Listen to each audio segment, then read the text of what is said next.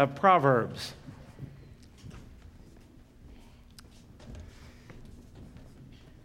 And y'all get out of here, okay? 6th chapter of Proverbs. And we're going to go down to, get my glasses on here, I've forgotten the verse, to verse 20, okay? Just a part of a verse. Now, you could take time to read that whole chapter. Proverbs 6 is a very interesting chapter and a very applicable chapter. Some people say, I need more application. Well, read Proverbs 6, you'll get plenty of it. And we're going to go down to verse 20, where the title of that section actually tells us, beware of adultery. Well, that ought to perk us up. Have you noticed the breakup of families? Have you noticed how many times you hear about somebody having an affair, even Christian people? Have you noticed how many times you hear about people that are addicted to pornography? Have you noticed how many times you find people that have some sort of immorality in their life? And in a world that is so morally confused, we need to be clear. And in this world where so much is going on to confuse us and to question the old beliefs and ideas about morality, it seems outdated and old-fashioned, boring, and all of that. And yet our world is destroying itself, and families are being destroyed, children are being destroyed. It doesn't bode well for the future.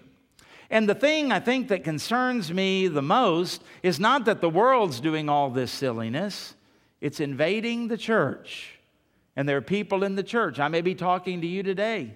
Affairs generally are not out in the open. They're hidden. Maybe somebody listening to me, whether it's maybe by live stream, and by the way, welcome to those of you who listen to us by live stream, or somebody in the congregation this morning, or somebody who's absent today. They've been drawn away by something else, and they're involved in some type of immorality, and it steals your joy. It shuts down your emotions. Your sensitivity to God is gone. Your hunger for the things of God is gone, and there's an artificial excitement that is stirred up within you that I'm going to tell you, it's not going to last. It's not going to last. And the consequences of it are going to be like the old saying, sin will take you further than you want to go, keep you longer than you want to stay, and cost you more than you ever wanted to pay, especially in this area. And I want you to notice in verse 20 what Solomon says that is going to keep his son on the right path. He says in verse 20, "My son, keep your father's command and do not forsake the law of your mother." Keep your father's command and do not forsake the law of your mother. Isn't that interesting in that verse? And of course, it's real interesting to read on down. But I want to stop right there by just making this statement. As we've been talking about wisdom, wisdom remembers. You know what fools do? They come and sit in a sermon, listen to somebody preach their heart out, and then they forget it by the time they walk out into the foyer. That's foolish. God has given you a pastor to give you the Word of God. And you're not to passively listen or just say, it's just his opinion, and pour it out on your way out the door. Because this is the Word of God. You are to listen to what your parents teach you.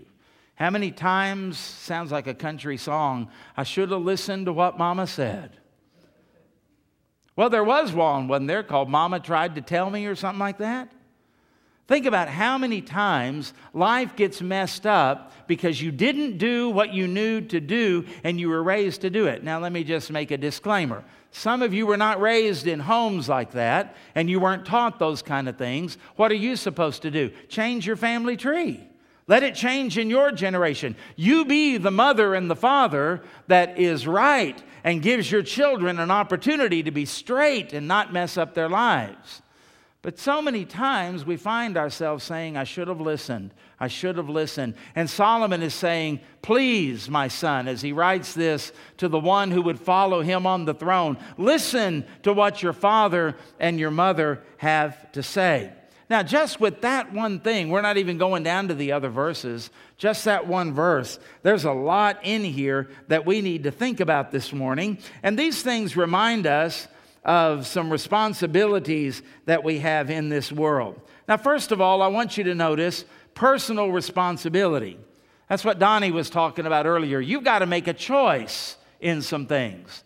And so many times we are pushed around by the winds and waves of this world. Sometimes it takes us into, as Paul said, doctrinal instability and that type of thing. But let's also think about it in terms of our morality. We get pushed around and we blame people, we blame circumstances, we blame everybody but us. And in this world, would you agree with me there is a lack of people taking personal responsibility today? That's a big problem. Nobody wants to take responsibility for choices they make, for things that they do or things that they don't do. It's society, it's the government, it's the teachers, it's all of this kind of stuff that's going on. Notice that Solomon used some words here to tell us this. He said, "My son, keep," not if everybody else is doing it, not to be pressured, not to have somebody influence that way. You make a choice to choose to take responsibility personally. You, my son, keep.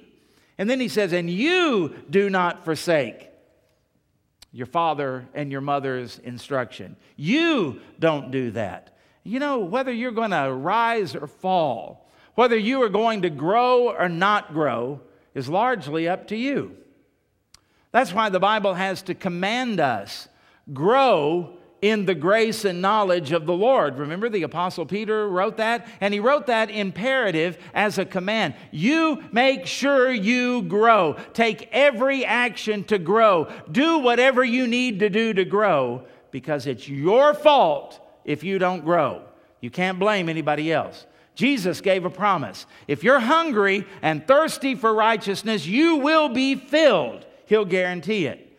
But if you're waiting for anybody else to do it, if you're waiting for the feeling to hit you, if you're waiting for it just to magically and mystically happen, it's not going to. You'll pay the price. You'll stagnate. And some of you are stagnant in your walk with God right now, and you need to wake up and get out of it and start taking some steps again. You've got to take responsibility for your life. You got to take responsibility for your finances. You've got to take responsibility for your health. You've got to take responsibility for your ministry to other people. Other people are not just going to do it, and you can't just leave it to other people. You've got to use your spiritual gift. You've got to put it in operation, as Peter told us. It's a stewardship issue. And so Solomon said, "Hey, son, keep these things. You keep these things, and you don't lay them aside." You've got to make an active choice to remember what you have been taught. But secondly, notice there's a family responsibility. He talks about your father's command and the law of your mother. Well, I'm sorry, 21st century American, if there are any snowflakes here, you're about to melt. There are only two genders, and they're listed right here. There's a mother, which is a woman, and there's a father, which is a man. And I want you to notice too, sorry, it's not living together outside of marriage. It's not having babies out of wedlock. It's not just having a baby mama and a baby daddy and all of these things. It is two people in a covenant relationship that are married in the sight of God and man, who have made vows to one another and keep those vows, and they bring children into this world that they can raise, here's the word, sorry, it's going to blister some of you, together. Together. Now, I have all the admiration in the world for single parents. And I'm an ally with single parents.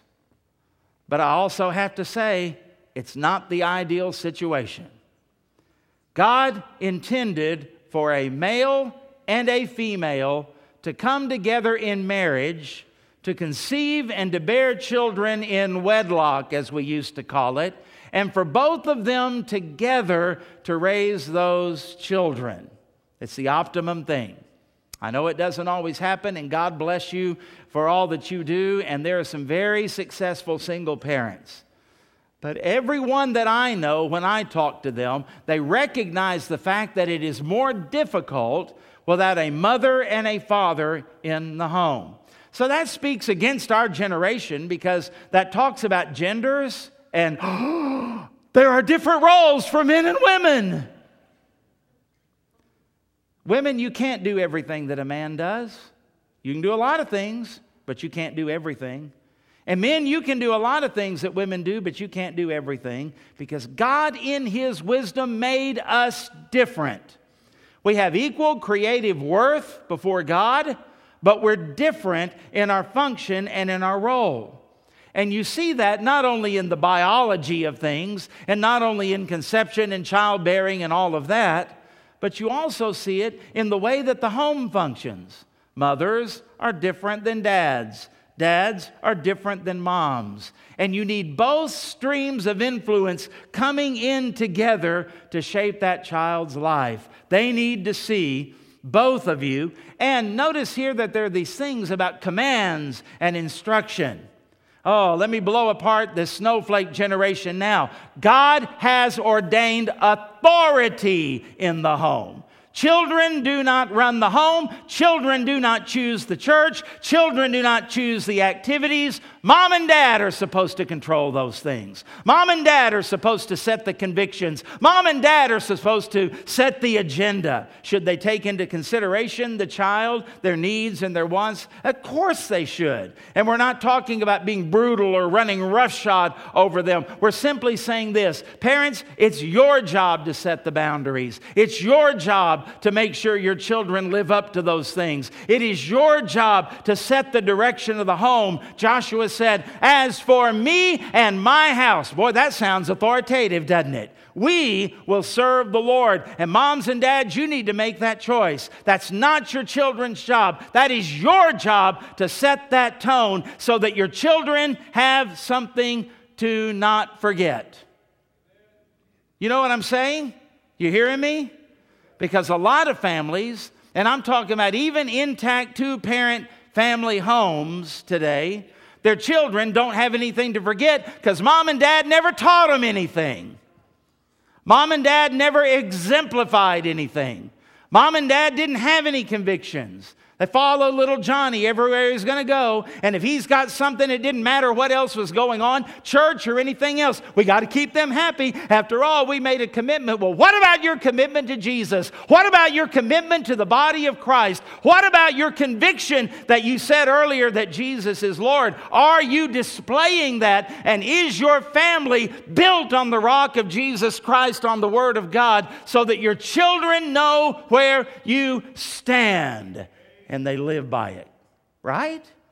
So don't forget those things because God has ordained a certain way. He created them in His image, male and female. There's a role, and each one of us have to play that role and play that part in the family. Remember and apply your father's command and do not forsake the law of your mother. This is not just biology, it's God's design here. Now, thirdly, I want you to think about this. It talks about a moral responsibility. Every man did what was right in his own eyes. Remember that? It's out of the book of Judges. Everyone did what was right in their own eyes. Well, that sounds like democracy, doesn't it? I mean, that's what we're hearing now in these presidential campaigns and in our society. Hey, let's just all do our own thing. Oh, whoa, wait a minute. Do your own thing. Now, that's back from the 60s. That's back from more than 40 years ago, isn't it? Maybe the fruit of what we are experiencing now came from the mantra of do your own thing back in the 60s. Seemed kind of innocent then, seemed kind of fun then. Look at the monster that it has created now. Because it was back in the 60s, for the first time in American culture, that youth rose up wholesale and said, we will not do what our mom said. We will not do what our mother said, and we're going to do our own thing. If you want to know where all of this mess we're in right now came from, look in the mirror. It was generations ago that all of this started. It's interesting, you go back and you see the Leave It to Beaver shows. What was Dad like in that show? Beaver, did you learn your lesson? Remember that? Ward Cleaver, wasn't that his name? Predates me.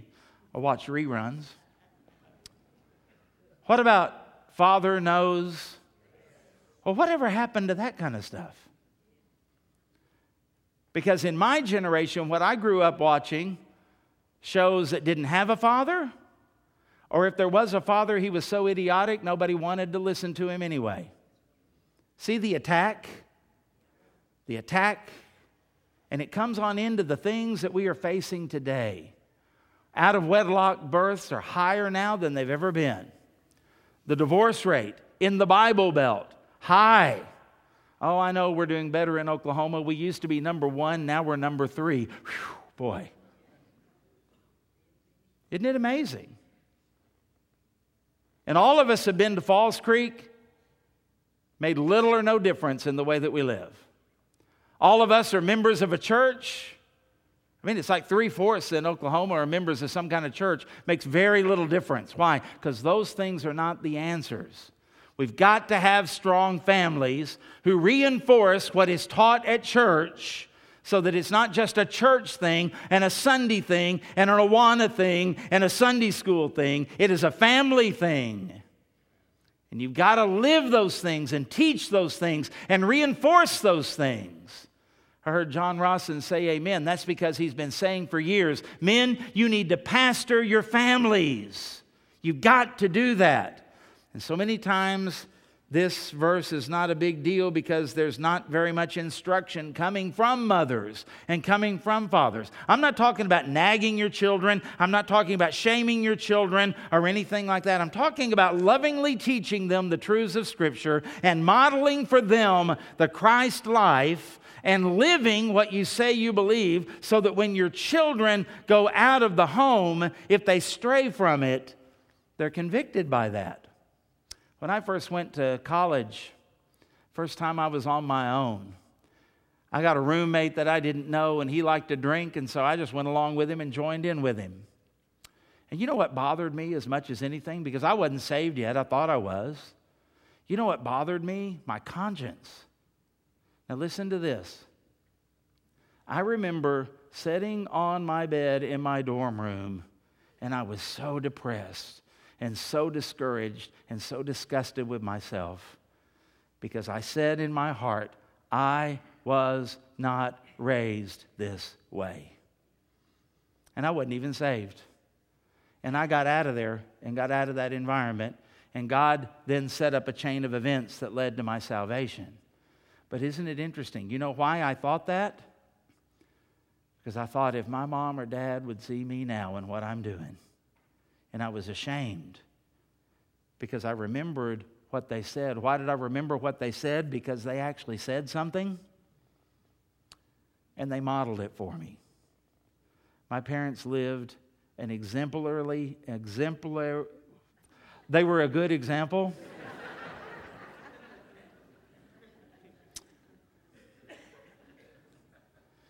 I want to tell you something, folks. It's important. I'm living proof. I'm living proof. My parents probably at that time said, oh, he's doing okay. They had no idea. I covered it up pretty good.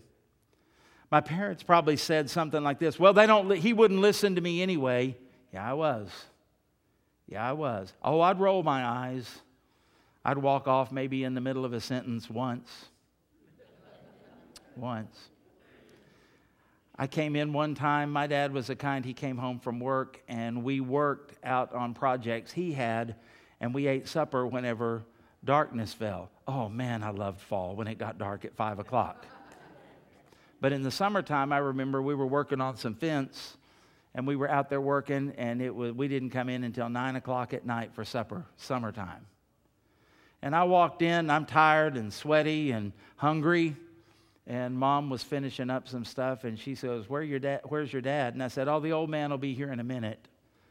And I remember she turned around, and she had a spatula in her hand, and she said, don't you ever call my husband that name again. She goes, if you do, she goes, you'll pay for it. I said, that is your father. That is the one who provides for you, and you will talk about him with respect, even if you disagree with him. Well, I'm 59 years old, and I hadn't forgotten that moment. And I quickly changed my tone and I said, Mom, I didn't mean anything by it. And she goes, I know, that's the only reason this hadn't hit you in the side of the face. Yeah. My parents backed each other up.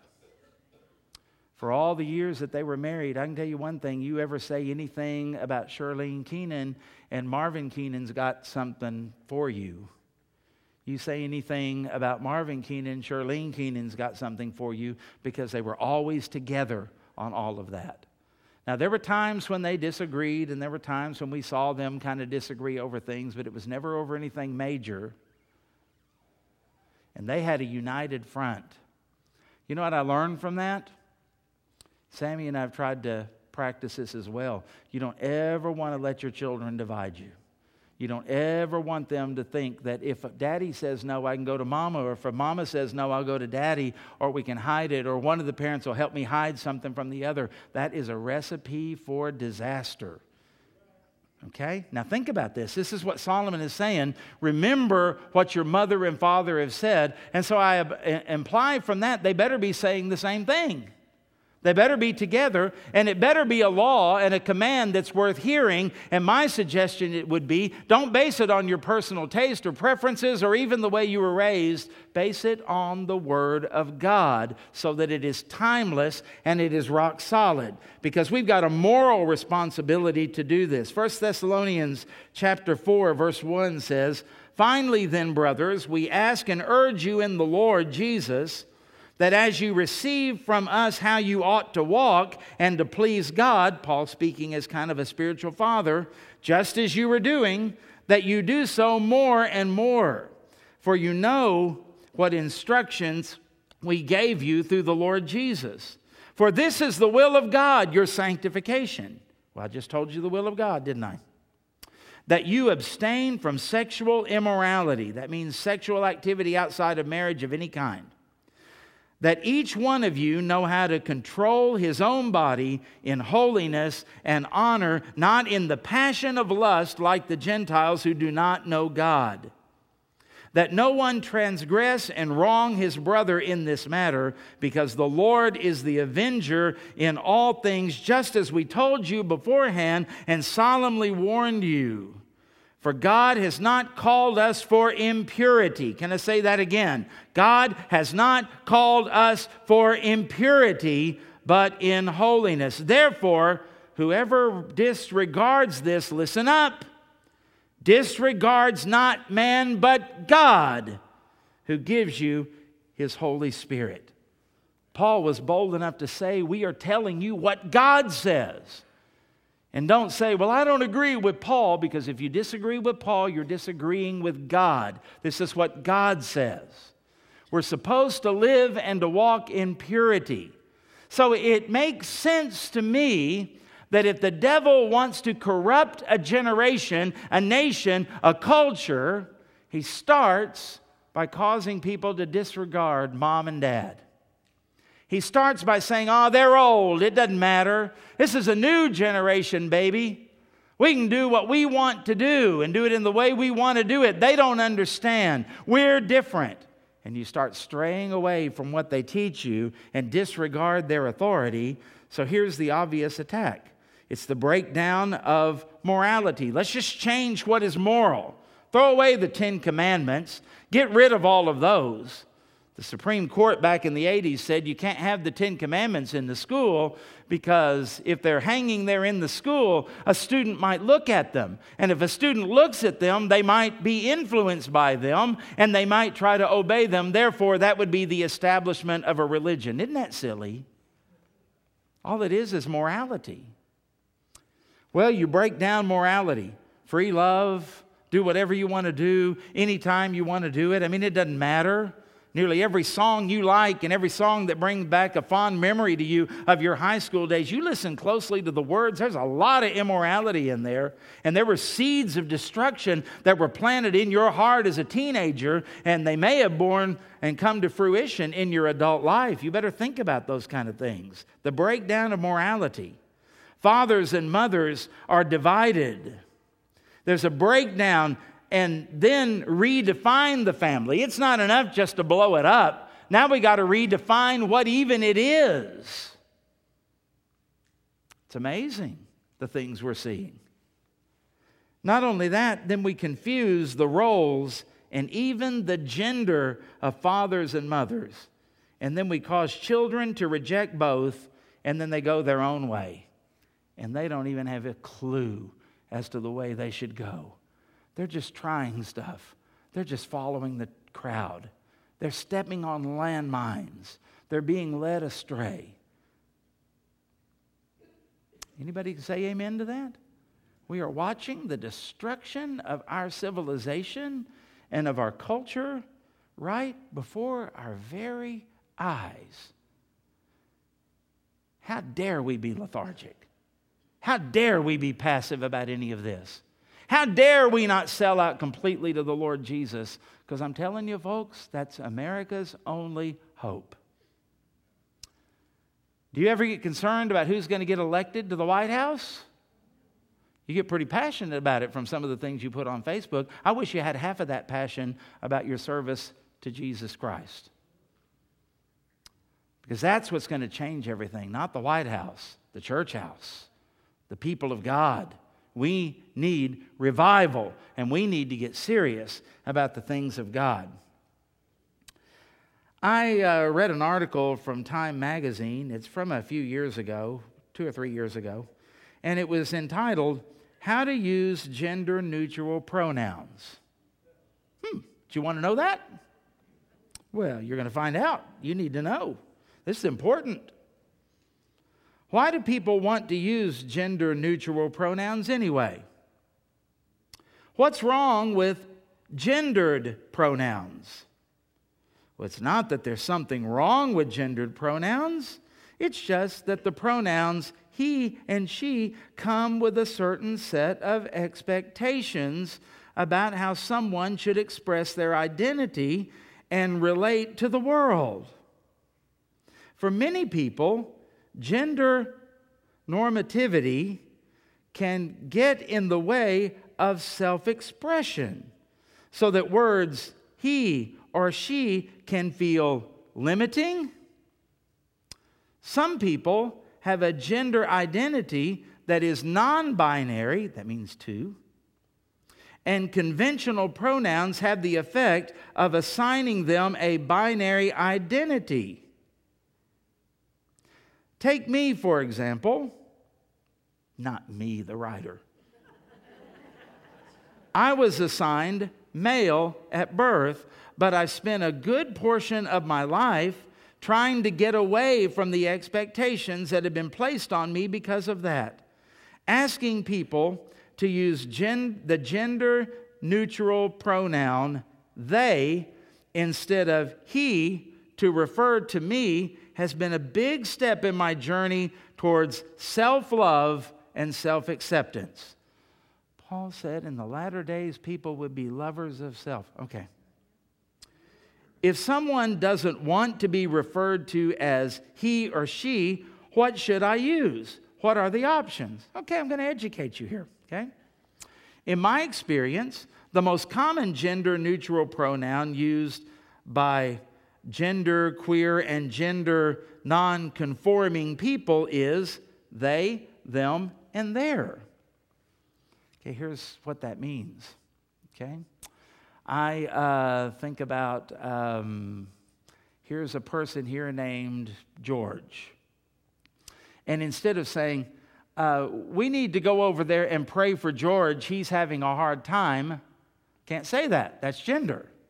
I need to say, we need to go pray for George because they are having a hard time. How many are there? You never know. There was a writer for the New York Times that put on his website that the pronouns he wants to be called are using the they, their pronouns.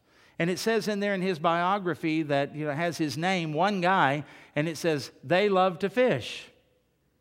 They love their dogs, and it's all about him, okay? That's one of them. They, them, and their. So get ready for that. But that doesn't mean it's the only option. Oh, good, because that's kind of stupid. Some people choose to use the gender neutral pronouns, sie, here, and hears. Is that on there? Yeah. Well, I have no idea. Or, I am air. Thinking, I am air may be describing what's in their head. Among others. There are lots of gender-neutral pronouns out there, and they can certainly get confusing. Duh. That's where Google comes in handy. So if you're in doubt, and next time you're at Walmart and you want to say hello to the cashier, and you're not sure whether to use I, am, or air, Google it, and then you'll know. They may not.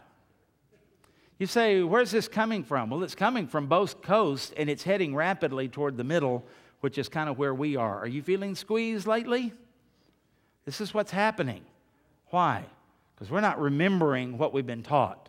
We're not standing on that, and the enemy is killing us. And the result is confusion. That's what the article says. And 1 Corinthians 14:33 says, for God is not the author of confusion, but of peace. So you can see who's behind all of this. And moral confusion, combined with the breakdown and redefinition of the family, gives us a society like this. Here's what Proverbs 6 goes on to say. Down in verse 16. These 6 things the Lord hates, yea, 7 are an abomination to him. And what are they? A proud look. Boy, we're dripping with pride in America today, aren't we? A lying tongue. You can't trust anybody. Hands that shed innocent blood. Look at the crime rate. You notice how many people just in Oklahoma City over the last week have been shot? It's almost every day you hear about a shooting or a stabbing, isn't it? Not to mention abortion. A heart that devises wicked plans. Good night, law enforcement. How do they keep up with everything, every wicked thing that people are thinking of? You have to react. Feet that are swift in running to evil. Come worship the Lord. Okay, if I have to. Hey, look at this that we've got. Pew! Here they go. It's exciting. A false witness who speaks lies. Has the term fake news, have you heard that lately? You don't know what to believe anymore, do you? And one who sows discord among brethren. Are you under the impression that America is more divided than it's probably ever been in your lifetime? You're afraid to talk about anything. You can't dialogue. You can't have any differences. That's the society that all of this nonsense has given us. It's the fruit of about 40 years of disobeying God and rebellion and rejection of authority and a rejection of the Word of God. In other words, of not remembering what our mother and our father did, and we celebrate it. Because as we've seen, wisdom begins with the fear of the Lord. Wisdom applies the Word of God to life. Wisdom requires diligence. You can't be haphazard about this. And wisdom remembers and passes on a legacy and an example. And here's the thing that is really, really sad to me. Some of you sitting here today are passing on everything but something that your children will need to remember. You want to make them successful? It's not by putting them in soccer. It's not by making sure they score high on their ACT. All those things, fine. Except we're emphasizing those things over teaching and living consistently the word of truth in the power of God and in love right in our own homes.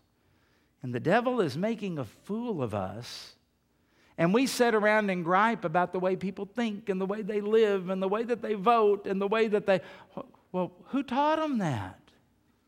It's time to make a change, and the change begins with us.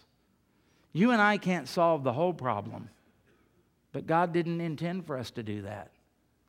What He did is He gave us people in our families that we can minister to, that we can evangelize, that we can pray for, that we can walk with, that we can help. and that we can be an example to. Because I can't change what goes on in Washington, D.C., but I can have an influence on my children and my grandchildren, and so can you. And if you have little children, God bless you, because they believe you more than they believe anything else. You can tell them just about anything you want to tell them. My advice is tell them what God says, and then show them what God says by the way that you live. Can you change Washington or Moscow or Beijing? Probably not. But you know what? You can change them. And maybe they have that kind of influence. What if your son or daughter grew up to be Secretary of State, President, Vice President, a congressperson, a senator, governor? Wouldn't that be awesome? Well, it would be if they've been trained right, and if they know right, and if they have wisdom. And when they can be in a position of power, they can say, when someone asks them, who influenced you the most to be the man or woman that you are, if they still are using those terms? And to have your child or your grandchild mention your name. Wouldn't that be awesome? And to think that you can have that kind of influence in your own life, in your own family, that can last for generations. That's what Solomon is talking about. And that, my friends, is wisdom. And the path of this world is foolishness. So choose you this day whom you will serve. And I hope you can answer that like Joshua did. Daddies, mamas, grandparents, aunts, uncles, married, single, whoever you are, to stand up and say these words, but as for me and my house, finish it.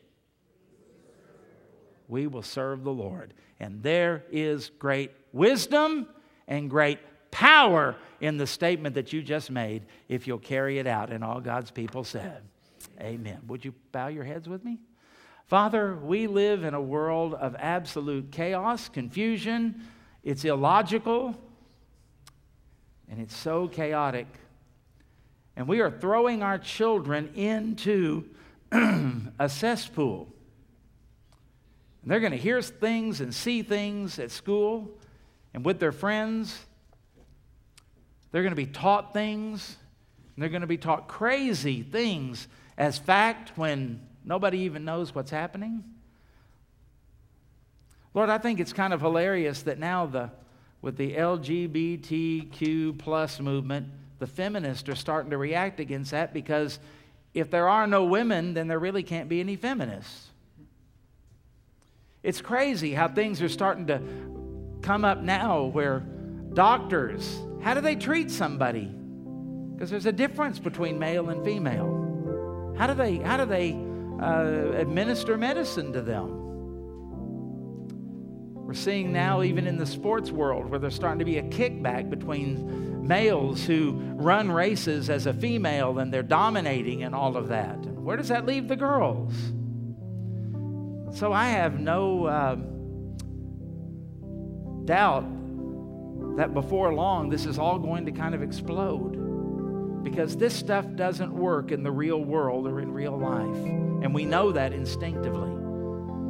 But our world is so foolish that they push it and push it and push it and push it, even to their own detriment.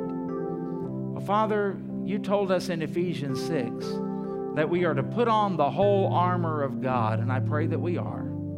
And that we are, when the world is pushing, the word for us is stand. And we are to stand, and having done all, to stand in the power of Jesus Christ and standing on the Word of God. The Bible, yes, that's the book for me. I stand alone on the Word of God, the Bible. Oh, Lord, may that be more than just a cute little kid song. May it be the truth. Fix our families by fixing our thinking and fixing our heart upon Jesus and upon His Word, and pulling us back from where we have drifted. And oh, dear Lord, while I'm praying, my heart breaks for the United States of America. And I pray for revival. I pray for a spiritual awakening. I pray, Father, for for someone somewhere to say something that makes sense and to get the ear of the nation with that. And I pray, Lord, it might be one of us. In Jesus' name we pray.